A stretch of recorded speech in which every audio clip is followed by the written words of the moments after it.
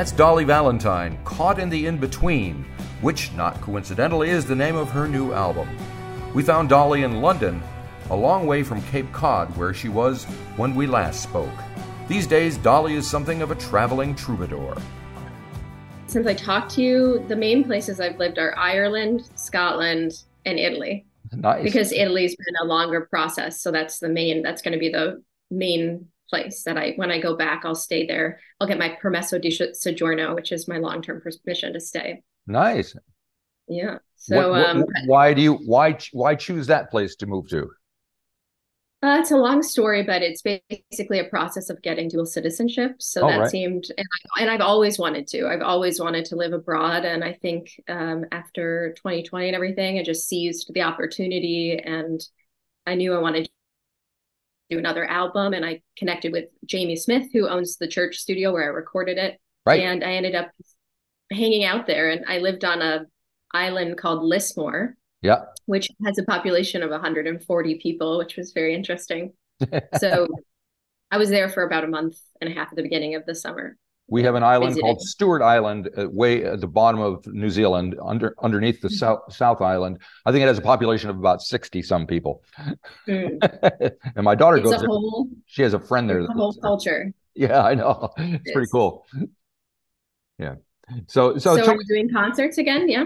Oh yeah, we're back in business, so that's nice. Awesome. We got through everything as much as we could. It feels like you went through some kind of transformation. Was that COVID related, or was it life related, or what brought all this on for you? I think it was a little bit of everything, and just the timing of my life that the right impulse struck me to move forward in a new way. And something that I'd always wanted to do, but then I found that I had the window of opportunity to do it. So I think when you live in a new place, it just totally transforms the way you see the world. And I'm finding that whole experience very exciting. And it's also a little lonely though, because it's like developing a whole new part of your brain that you didn't know you had there, and developing ways of communicating. And so it's been an interesting dichotomy of things, but it has been a transformation for sure. Yeah, I noticed being a expat American myself who moved away, it changed how I viewed the States from outside rather than being inside quite dramatically. Just seeing very dramatically. Yeah, and I imagine that's even more profound now, because I did that in like 1994. Here in 2023, it's a very different scenario. How did it affect you? Yeah, there's almost something about for me at least, being in Scotland, that it felt much more like home than the States ever did. It's a hard feeling to put a finger on, but it's almost like something in my bones just recognized that place. And I mean, it is a lot of where my ancestry comes from. So, but there's just a heritage and a feeling that that was really great, and that I think played a part in the music, although I didn't necessarily intend it to. But all the musicians were Scottish except for Kimo, who was on the last album, and we recorded from Seattle and sent it in. Yeah. So he kind of added that Americana blend. Yep. I believe Americana Fest is happening right now in Nashville. So oh, really? But I mean, let's face it, all that Americana music and folk music and Appalachian music, it all has its roots in Scotland and Ireland and all those places anyway. Exactly. So it's all one thing. Which it really, I had a whole mini education on that. And the sheer talent of the musicians up there just completely blew my mind, because they can be in a room together and just do the deedle-dee, like, hum a song, and then everybody starts playing, and they're also I'm not that kind of musician, Yeah, it's amazing. I'm not a musician of any kind, so I'm just flabbergasted anytime I see that happening in front of me. It's amazing. So tell me about the St. Mary's Space. That's the name of the church, right, that you recorded at? Yes, so Jamie, who's the producer, and he's a musician, and his wife, they bought that church and then made it into a space for music.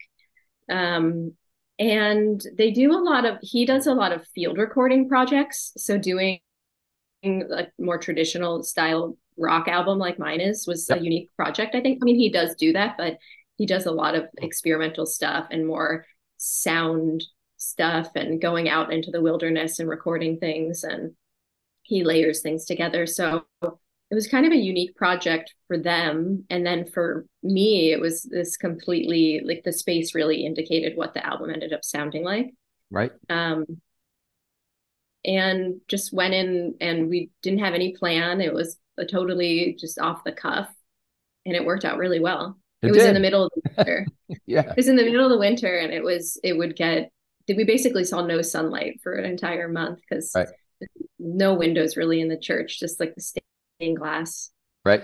So it helped to make us all go a little crazy and get into this vortex of music making. Yep. Yep. So I read somewhere where everybody was playing together in real time when you were recording this, but then again, you mentioned that, there's something came in from Seattle or something. So explain further, please. So I guess part one was me writing the songs, and I wrote all the songs on the album, and that's just like basic guitar and the lyrics. Yep. And then the next phase was bringing it into the studio, and that's where all the people, the Scottish musicians, and they all came in and together built up this layered sound. Mm-hmm. And that happened all spontaneously and live, which was very important to Jamie, the producer. He really likes that live, natural sound of the room. So there were no like separate rooms like there usually are in studios. Everything happened in the space. And then when that was all finished, I thought the album was done.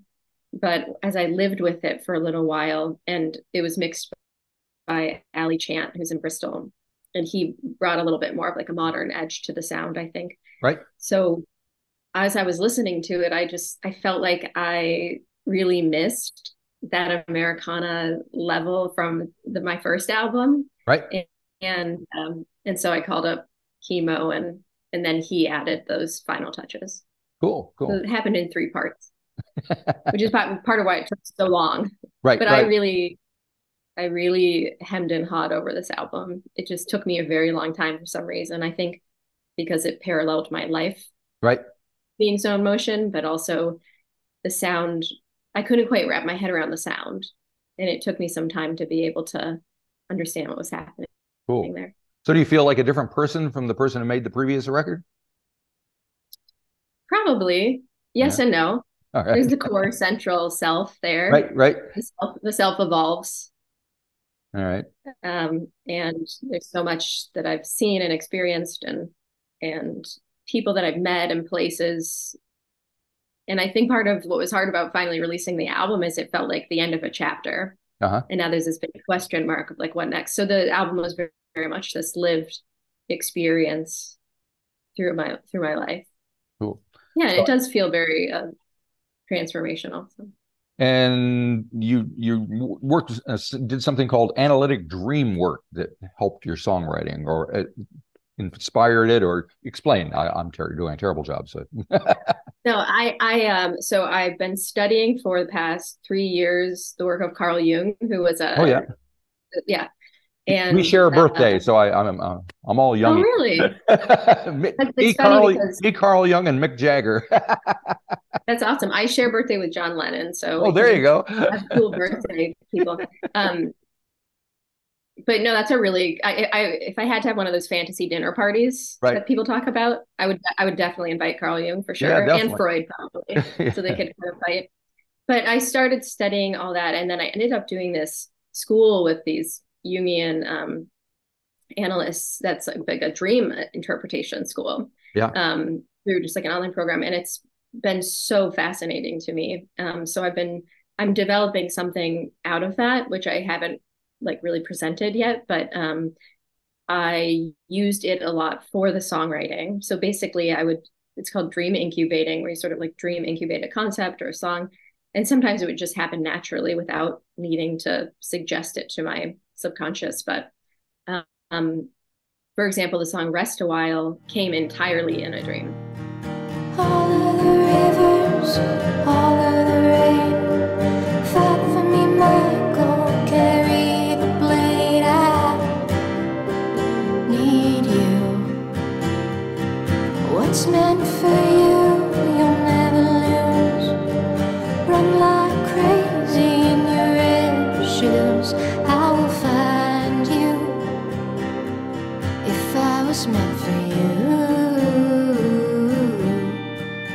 flow, the lyrics, the chord progression, and just the whole feeling and the visual. So like every song almost has an invisible visual within it. So I would say maybe like half of the songs have elements that were pulled from dreams that I had, which I think there's a lot of stories in the album. It's very meandering, and I think that's part of why. It seems very something that has Yeah, some literary references. You mentioned Joan Didion and Ernest Hemingway, and Elvis Presley. He's one of the great writers of our time. yeah, there's a lot of ghosts on the album. Like yeah, there's a lot of archetypal ghosts, James Dean, right. all like I played it with a lot of those subjects that do come up in dreams. And generally the core of Jungian dream work is that everything in the dream represents you somehow, and everything in the dream is constructive. Right. No matter how absurd it might seem, which is kind of great because then you become less afraid of some of the imagery that you see in your dreams. Because sometimes, once you get the ropes of it a little bit, it's not quite as intimidating. Although it's very hard to interpret your own dreams. It's much easier to interpret others because we have a resistance to what our dreams are saying. Right. So I'm wondering, have you developed a process of remembering the dreams? Because I find them very fleeting. It's like you have an impression, but details are sketchy at best. I do have a process. I used to be like a purist about it has to be written down in my journal. Right. But now I do just get it into my notes on my phone, because otherwise it just will feel too daunting sometimes, especially if it's a very long dream. You have to basically train yourself to stay in that in-between space. And while you're like, you have to tell yourself not to move, because if you move positions, then sometimes it will leave. So you try to stay in the position you're in, and then you'll have a vague notion of the dream, and you try to stay there and then tell the dream to yourself in your head. Right. And that's the best way that I've found for it to stick. Once you've done that, then you can take it to your notes or your journal. But of course, it doesn't work every single time. Right. And they go through waves. Like there'll be times of really prolific, wonderful, very interesting dreams, and then times where it's just like total insanity of bits and pieces. Have you ever got to the point where a dream has been so intense or so that you had to wake yourself up to kind of? For sure. Yeah. Really? Yeah, I think those are common. I think people say that's kind of the subconscious, like waking you up to whatever that's saying. Like you really need to pay attention to this. I do have those. I've been by myself most of the summer. Like sometimes it depends who's around. It depends what's going on, but have you had those? Okay, cool. Yes, I had one the other day. I had to wake myself. It was very intense. So sometimes if you can isolate, like what was the event that woke me up, then it might be your subconscious saying, "Hey, we want to look at this," But Yep. You have to be kind of brave. You have to be brave. I'm a chicken. So I'm interested in you made several videos. Most of them are kind of grainy, black and white, 8mm style. Yeah. What it is about? Why does that look work with your music, do you think? I think I wanted something that felt totally different than the first album, which was so like red and yellow and very, I don't know, just sunshiny and happy. Yep. And I was feeling more of this stark black and white, like just something coming from another time, kind of ghosty. So it was just what I visually wanted. And then I luckily, because I had 8mm film, which was expired and had been through the X-ray a million times and all that. So I was nervous that it wouldn't turn out, but it did enough. But it's, it's not hyper clear imagery, but I think it fits the feel of the album. And I'm very grateful that it worked out, because it was kind of a crapshoot. Yep. So there's a video for Blueberry Room, which is the opening track on the record. So maybe you can tell me why it's the opening track, or about making the video, whatever you feel like. Strawberry moon skinny dipping in June in the falls for a babe. Knee high, 4th of July, but I would throw it all away. Yeah, Blueberry Room was one of my favorite songs on the album, and I actually was going to put it at the very end of the album. Not the last song, but the song I was going to put it at number 12, I guess. It was going to be the second to last song on the album. But Charlie Gray, who's the fiddle player, one of the fiddle player on the album, and he's an incredible traditional musician from Scotland. Right. He did a track order, and he said like this should definitely be on the front of the album. And when I listened to it that way, it just made the album make a lot more sense, I guess, because I think that's a very personal song and kind of like goes back into the past, and I don't know, it sets up the darkness of the album, the kind of like somber, the hardship of the album in a way that. So anyway, but the video was just done spontaneously with 8mm, and some in Scotland and some in Italy. Right. You edited it yourself, do you? Yeah. Is that something new, or have you always been dabbling? No, I've always done that. I took a class at the Rhode Island School of Design. Oh, okay. You know RISD? Is that where did like the Talking Heads come from there or something? One of them? Probably. I think it's in Providence, Rhode Island, but it's a well-known art school. Yeah. But I did this. I just did this like one class there on film editing, because I was like, I'm gonna do music, and I'm gonna need to know how to edit stuff. So it's a good skill to have. So the final track is called Great Mystery, which it seems to kind of address conspiracy theories, but not really, because it's more about just being open-minded, I think. But you tell me. Yeah, it is. I don't know about ghosts and UFOs, lost islands in the sea, what will or will not be, but I believe in the possibilities of all the depths of things we cannot see.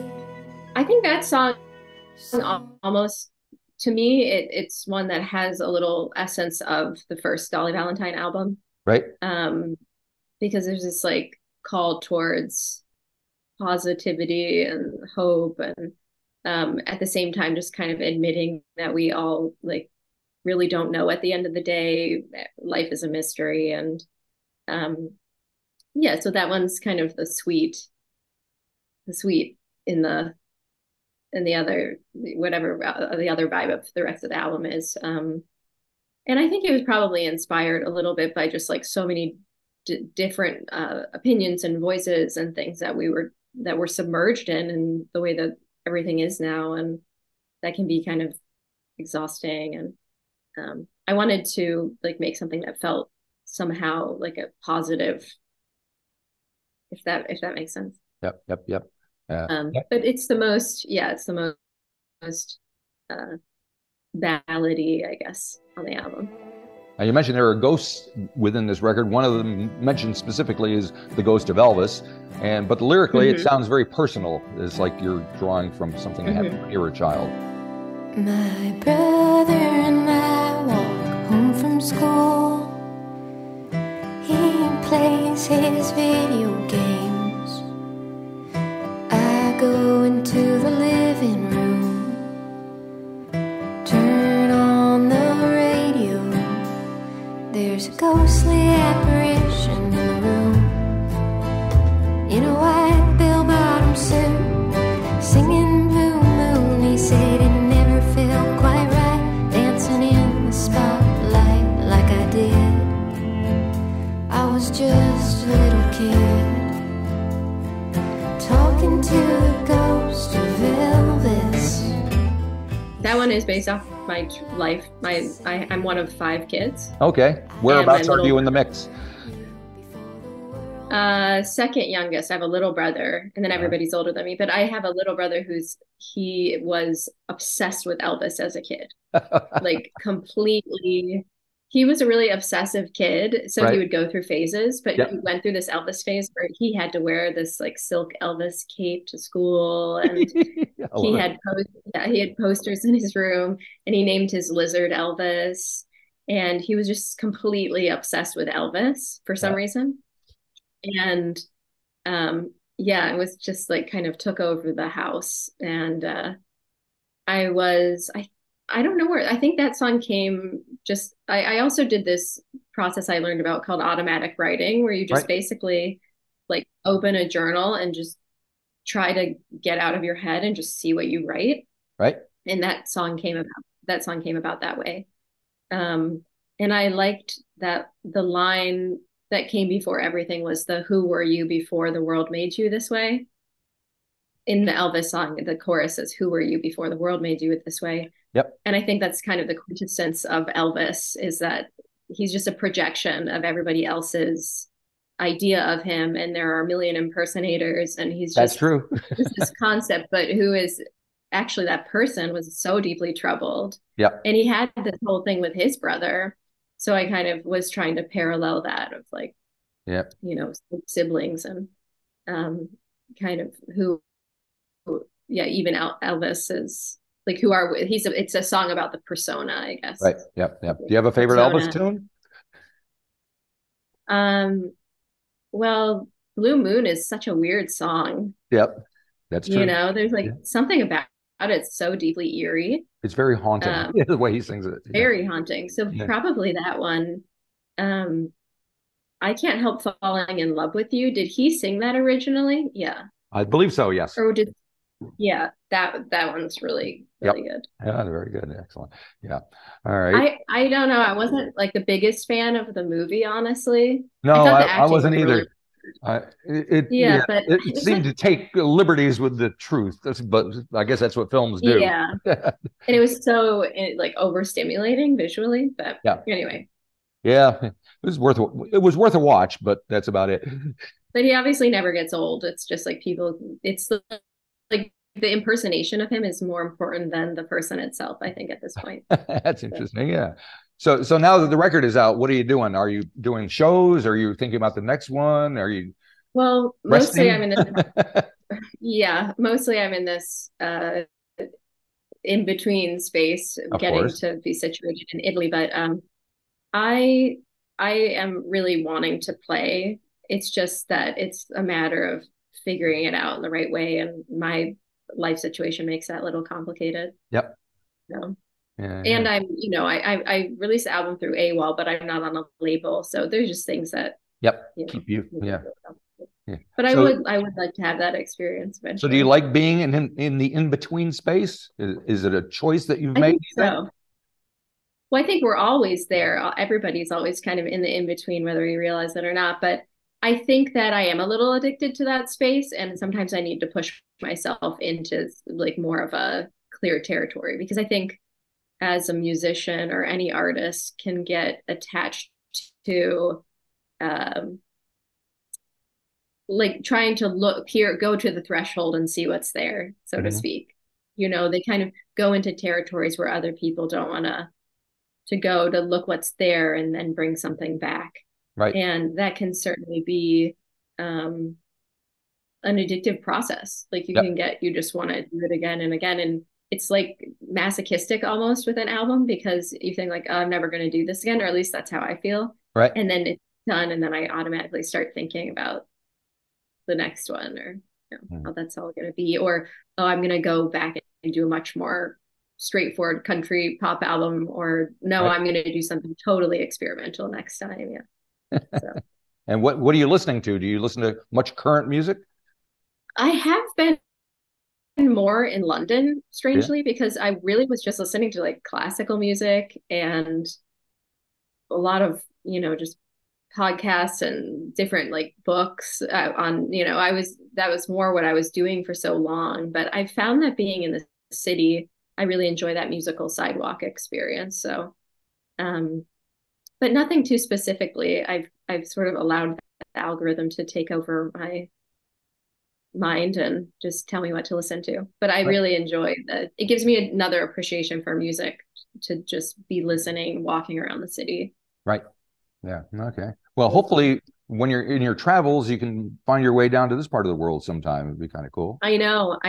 I feel it's coming because yeah, I Yeah. just like have that feeling. So I wonder if I'm farther away now than I was. In New I York don't know. or yeah, somewhere Or it, northeast. well, I was on I the think East it is Coast. I was in further. Cape Cod last time I talked.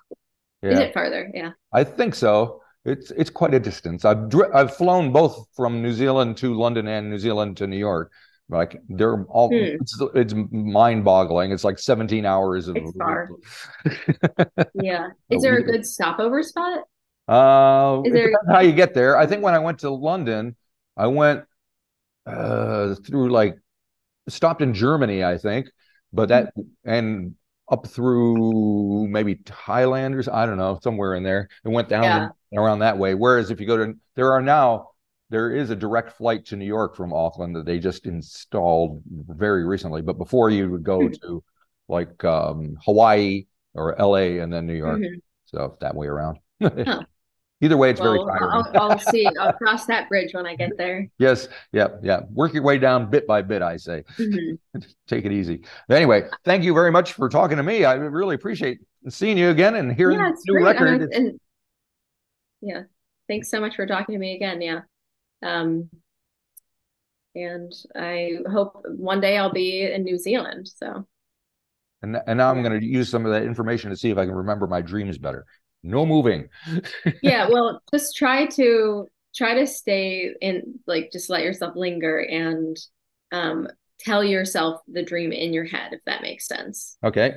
Like, because you just have these crazy images in your head, but say like, okay, it was my mom and she was doing, whatever, try to say it to yourself and then. Yep. And now I have the Cranberries in my head linger, so I'm going to go listen to that. Oh yeah. Listen to that. Yeah, I was thinking about them the other day. Okay. All right. Very good. Have a great day and thank you very much. Thanks. Bye. Bye-bye.